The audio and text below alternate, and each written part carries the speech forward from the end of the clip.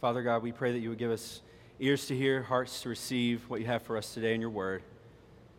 Come speak to us, Lord, in your name. We pray, amen. You have the right to remain silent.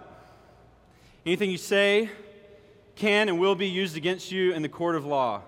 You have the right to an attorney. If you cannot afford an attorney, one will be appointed for you. Sometimes you need a public defender.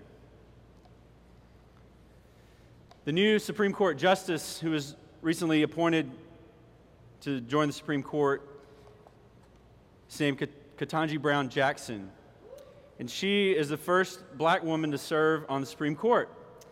Not only that, she is the first Supreme Court justice who, in her tenure as an attorney, served as a public defender. The very first Supreme Court justice ever to serve as a public defender. What does that mean? It means that she and others who are who are public defenders, that they provide legal aid for those who cannot provide it for themselves. Some of you have had firsthand experience with public defenders.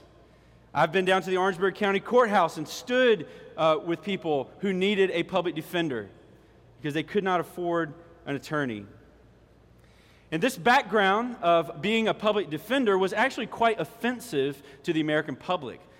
During the confirmation hearings for Ms. Brown Jackson, part of the criticism for her was that she was a public defender. Part of the criticism was that, in fact, she had defended suspected terrorists at Guantanamo Bay. And so how could we have someone who defended terrorists become a Supreme Court justice? That was part of the controversy. There's always controversy, right? I mean, open the newspaper, look at the internet, there's always controversy. This was the controversy. It was the fact that she was a public defender. But did you know that the rights that I read earlier, what are known as the Miranda rights, these are enshrined in our Constitution, such that even the most horrific criminal,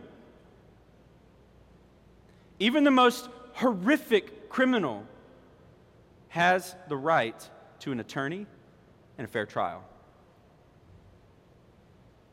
Sometimes you need a public defender.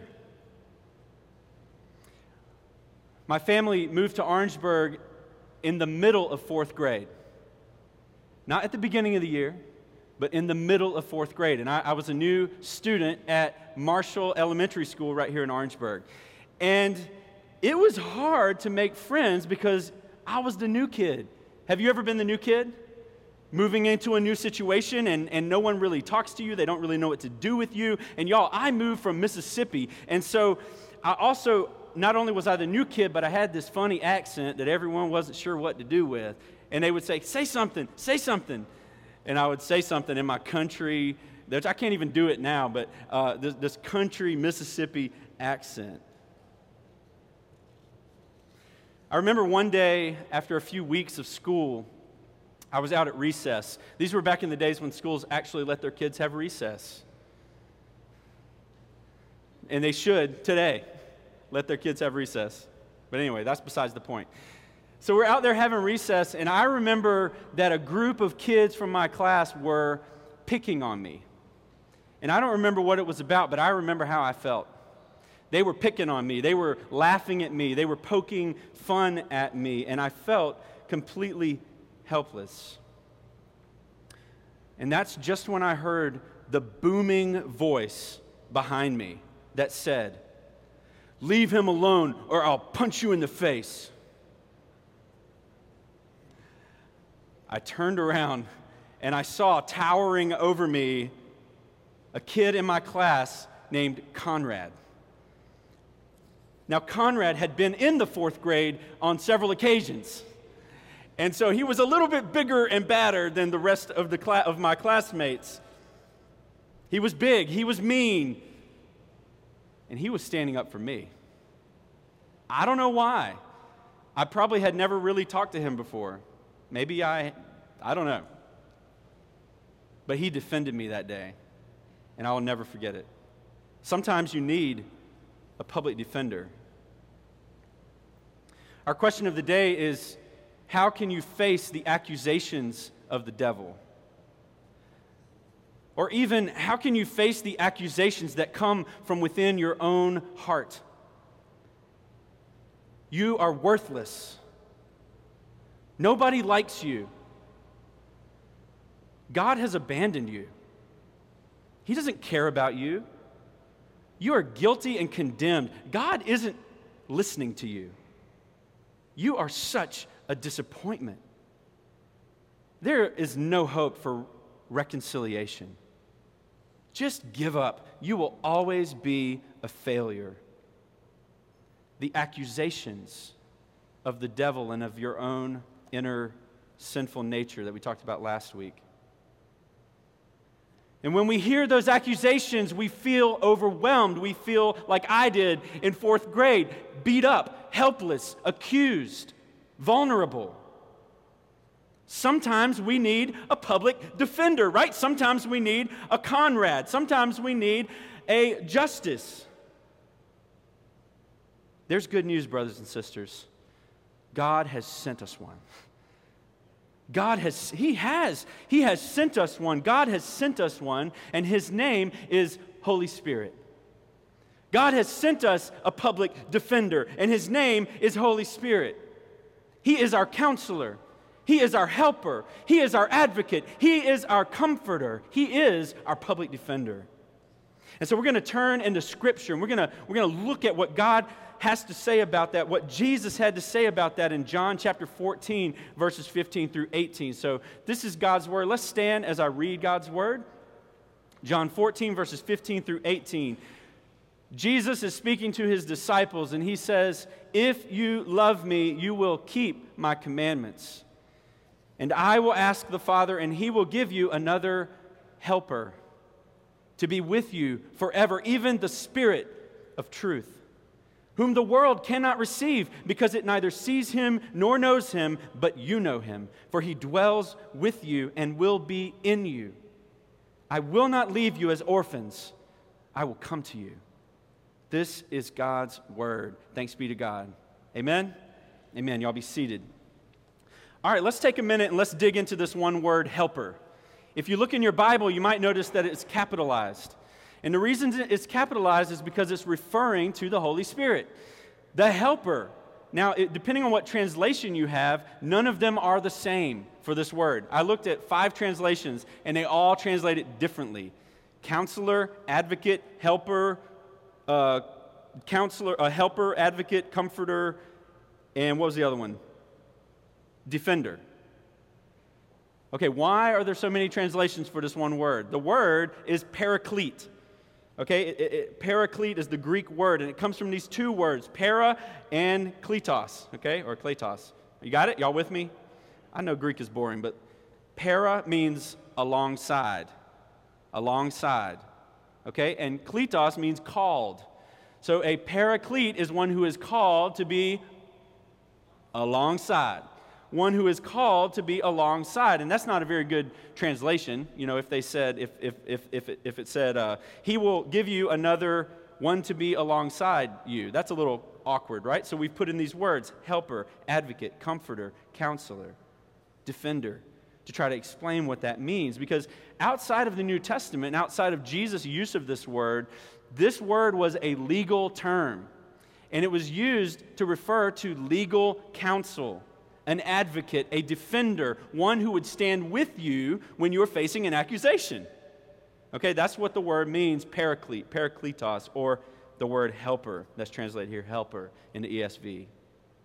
So the question is, if the Holy Spirit has been called to come and stand alongside of us, how does He defend us against the accusations of the devil? And I have 2 ways that the Scripture reveals to us that He does that today. And the first one is this, and y'all, I love this. And I hope y'all get this. If you don't hear anything else today, hear this. How does the Holy Spirit defend us? He shines the light on Jesus. The Holy Spirit shines the light on Jesus. Notice, Jesus says, "I will ask the Father, and He will give you another helper, even the Spirit of truth." another helper means they already had a helper, right? And who was that helper? It's Jesus, right? He's with them, and he's going to leave them. And because he's leaving them, his disciples are worried. They're visibly upset in this passage. They're visibly upset, so Jesus says, I'm going to send you another helper. And he encourages them to continue loving him, keeping his commandments, but they feel the weight of this. They're thinking, how can I do that? They're like, I have a hard enough time loving you and keeping your commandments while you're here. How am I going to do this when you're gone? And Jesus says, I'm going to send you another helper. In other words, I'm going to send someone that's going to refer back to me. I'm going to send someone who will shine the light on me. All right? And so, sometimes we have issues in our house where maybe a ceiling fan goes out or maybe an electrical outlet's acting funny, and I have to be a man. Any of you guys ever have to be a man or maybe a woman, and you got to fix stuff around your house? You know what I'm talking about? No? Okay. Sometimes you gotta go down and turn off the power to the house. Who's done this before? Raise your hand. You've turned off the power to your house. Okay, thank you. When you do that, what happens? It's dark, right? And so what will happen in my life is I will need a helper to come with me, usually one of my children, and they will take a flashlight, and whatever I'm doing inside the electricity box, they will shine the light on my work, right? They will shine the light so that I can see what I'm doing. Their job is to hold the flashlight steady so that I can see what I'm working on, and that is what the Holy Spirit does. What the Holy Spirit does is shines a flashlight on Jesus so that we can continue to grow in our love for him, because that's what this whole thing, the obedience is rooted in love. And how can we love him if we don't see him? How can we love him if we don't know him? How can we love him if we don't see who he is and what he's done? And that's what the Holy Spirit does. The Holy Spirit shines the light on Jesus. Look with me at a few of other scriptures, because Jesus is fleshing this out with his disciples. In chapter 15, verse 26, which follows, he says this, and this should be on the screen. But when the Helper comes, 15:26, but when the Helper comes, whom I will send to you from the Father, the Spirit of truth, who proceeds from the Father, he will bear witness about me. You see, the Holy Spirit's job as an advocate, as a helper, is to bear witness about Jesus. That means he shines the flashlight on Jesus. Later in the next chapter, chapter 16, verse 14, Jesus says, the Helper will glorify me. The Helper will glorify me, for he will take what is mine and declare it to you. He's talking to his apostles, and he says, look, when the Spirit comes, it's not going to be about the Holy Spirit. Some of our problem with the Holy Spirit in the church today is that we think it's about the Holy Spirit. But the Holy Spirit's not about the Holy Spirit. The Holy Spirit's about Jesus. And that's so important for us to get, because if we don't get that, then we miss what the Holy Spirit is actually doing. We miss what the Holy Spirit is actually doing. The Holy Spirit testifies 3 times right here, or Jesus testifies, the Holy Spirit, when he comes, will be about me, will be bringing glory to me. When the Helper comes, he will bear witness about me.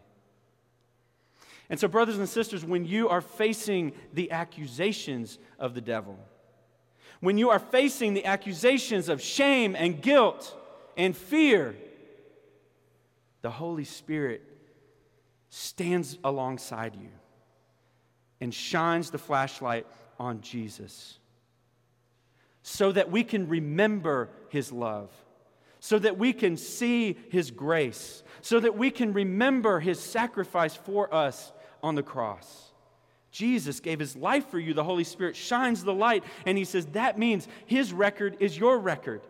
And the Holy Spirit shines the light on Jesus when you feel shame, and he shines the light that says, you walked on water. You healed the sick. You loved unconditionally. You faced evil with good, and you overcame. You already perfectly obeyed every command of God. That's the testimony of the Holy Spirit for us. The Holy Spirit is saying, look at Jesus. Because all of your fear, all of your shame, all of your guilt is because you're not looking at Jesus.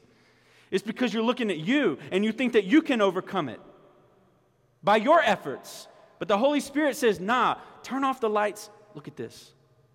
I got something to show you. I want you to see Jesus. Did you know that the moment you put your faith in Christ, all of Jesus' goodness, all of his life work is credited into your life? All of his life work is credited into your life. And all of your sin, all of your guilt, all of your shame is placed on Jesus. That's why he went to the cross, to pay for it, to suffer for it, and to be done with it, so that you can have new life in him. Can we talk about reading the Bible for a minute? We need to be led by the Spirit when we read the Bible. When you read about David, this is an easy example, but I just want to share it with y'all, and I've used this before. But when you read about David, a lot of times you want to say, okay, what are the giants in my life that I need to face? Right? What are the Goliaths in my life? Debt or, sickness, and we think of all these things that we need to overcome. And our takeaway from the story of David and Goliath is, I got to face my giants. I got to take the little bit that I have and overcome the big thing that's in front of me. And if you believe that, there may be some truth to that, okay? I'm not going to totally discredit that. There may be some truth to that. But the Holy Spirit doesn't want that to be your takeaway. The Holy Spirit wants to what? Shine the light on who? Jesus, right? And so when you're led by the Spirit and you're reading the Word and you read the story of David and Goliath, you're in the Holy Spirit is standing alongside you and shining the light on Jesus. What do you see? This story is a testimony about Jesus. David is not only an example to follow, he points us to Jesus. Listen, one man fought to defeat the enemy so that everyone could have the victory. One man fought and defeated the enemy so that everyone who was with him could have the victory. That's a picture of what Jesus did, isn't it? That's a picture of the gospel. We are the shaking Israelites over on the sideline just watching Jesus do his thing. We're shaking in our boots, y'all. You are not David. Jesus is David. You are the Israelite who's afraid and who's like, I can't handle this. Jesus is the one who did it. He's the one who overcame. That's the whole point. And so when we read Scripture with a lens of looking at Jesus, it totally opens up the Word to us. And we see things differently than we ever have before, and we don't end up feeling guilty all the time because it's not about you, and it's not about what you can do. It's not about you overcoming. It's about Jesus. And the ministry of the Holy Spirit is to stand alongside you and to testify and to shine the light on what Jesus has done. That is what it means to be led by the Spirit as you read the Word. How does the Holy Spirit defend us? By pointing us to Jesus, by shining the light on Jesus, and secondly, by being with us and standing with us forever. By standing with us and being with us forever. Look at verse 17. John 14, verse 17, it says, "The Spirit of truth dwells with you and will be in you." The Spirit of truth dwells with you and will be in you. A couple of weeks ago, we talked about the indwelling of the Holy Spirit, right? The Holy Spirit indwells His people. And one of the ways that one of the beauties of that is that He's always with you. So whenever the accusation comes, if it's at 3 a.m. in the morning, the Holy Spirit is right there with you, standing with you, defending you, reminding you, pointing you to Jesus, reminding you of God's grace. He stands with you forever. Some of us feel that God has left us. We do. We're weak in faith. Our faith is like shifting sand. Sometimes we feel that God has left us. We don't feel His presence like we used to. Our prayers seem to go unanswered. Where is God? What is God doing? Can you relate? But God the Father and Jesus have sent the Holy Spirit into our hearts so that we can face those lies, so that we can face those accusations with an advocate, with a helper, with a counselor, with a public defender. In John chapter 14, verse 18, the verse that follows that, Jesus says, "I will not leave you as orphans. Oh, I love that. I love that. You know, last week we talked about being led by the Spirit, remember? And there's one other passage that talks about being led by the Spirit. It's in Romans. And you know what Jesus says? Those who are led by the Spirit are sons of God. That this is what being led by the Spirit means, is that our identity is not in us, it's in being His children. That we are sons and daughters of God.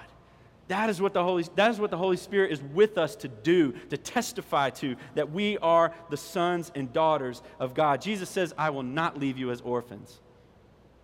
I will come to you. And He did at Pentecost in the Holy Spirit. And the Holy Spirit is with every believer today. If you are trusting in the Lord Jesus, if you have trusted in the Lord Jesus, then you are filled with the Spirit. You have an advocate, you have a helper, you have a counselor who is pointing you, shining the light on Jesus, and who is with you forever. So if you're suffering, if you're feeling vulnerable, if you are a human being in this fallen world, which I think most of you are, then the suffering of life is not a sign that God has abandoned us. It is an opportunity that pushes us deeper into faith. Because y'all, our hearts are deceptive. They are deceptive. It's so easy for us to believe that God has abandoned us. It's so easy for us to believe the lies and the accusations that come, and that's why God has sent His Spirit to remind us of the truth. What does the Scripture here say? That I will send you the Spirit of, yes, I will send you the Spirit of truth, who will come into your life and will remind you of the truth of your adoption. Will remind you, remember Laurie's tiara? In college, y'all know that story. I know most of you know that story. She wore a little plastic tiara to remind herself when she was overwhelmed that she's the daughter of a king. And I love that. And it's true. The Holy Spirit stands beside us to remind us of the truth of our sonship. Not only that we're justified, but that we're loved. That we are loved. I want you to imagine for a moment that you are a member of a very wealthy family. I want you to imagine that you are a member of a very wealthy family. I want you to think about the privilege that you would have as a member of a very wealthy family. Imagine the privilege you would have. And now I want you to remember the headlines that you've seen, where a young 17-year-old is arrested for drunk driving or something worse. And we all get this pit in our stomach, don't we? Because we know that because he comes from a household of money and means and wealth, that he is going to have the very best representation in court. He will not have a public defender. He will have a high-paid attorney. He will have the very best defense that his parents' money can offer. This family keeps this attorney on retainer so that whenever a family member gets in trouble, whenever they face a charge or an accusation, the family attorney is there to defend them. Now, in our broken world, we know that sometimes justice is not met, right? But I want you to realize that you are a member of a wealthy family. That you are a member of a wealthy family. That if you have placed your trust in Christ, you are a child of the wealthiest family in the world, and you have a family attorney who, whenever you face an accusation, whenever, and you do, it's easy for us to judge the 17-year-old, right? It's easy for us to judge, but you need to look at you. And I need to look at me, because this is not about somebody else's sin out there. This is about you. And this is about how is God changing you and me, right? And so when you face the accusation, when you hear those charges, you need to know that the family attorney will be right there to stand beside you. And he will give you the very best defense that can possibly be given. And you know what that is? It is that your guilt was placed on Jesus. and he paid it all. Even the death penalty was paid for you who trust in him, who are in the family. And his goodness, all of his life, everything that he ever did is placed on you. His righteousness is given to you so that when you're standing in that position of accusation, the Holy Spirit who dwells in you can say, leave him alone or I'll punch you in the face. Leave him alone or I'll punch you in the face. That is what the Holy Spirit does for his people, for his family, for his children. Jesus says, I will not leave you as orphans. And so as we go from here today, let's take some time to meditate on the Word of God and be led by the Spirit as we do that. Not to see the ways that we need to pull ourselves up, but to see the ways that Jesus has already done it. And we can live in his grace more and more confidently as we face the accusations that inevitably will come to us. Hear the Holy Spirit's words. Leave him alone, or I'll punch you in the face. Amen. Amen. Let me pray for us. Lord, we thank you that we are in your family by grace, not because we were good people, but because of your sheer mercy. And so, Lord, I pray that each person here today would renew their knowledge of you, that we would seek to cry out to you these accusations that we feel. And Holy Spirit, that you would actively defend us with the goodness of Christ and the payment that he made. Justice was met at the cross. Lord, help us to believe it. Help us to live in light of it and not to get bogged down in shame and guilt, but to turn from it because we have been freed from it already. Lord, we love you, we bless you, and we pray that the Holy Spirit would lead us as your children to love you, to obey your commands. In Jesus' name, amen.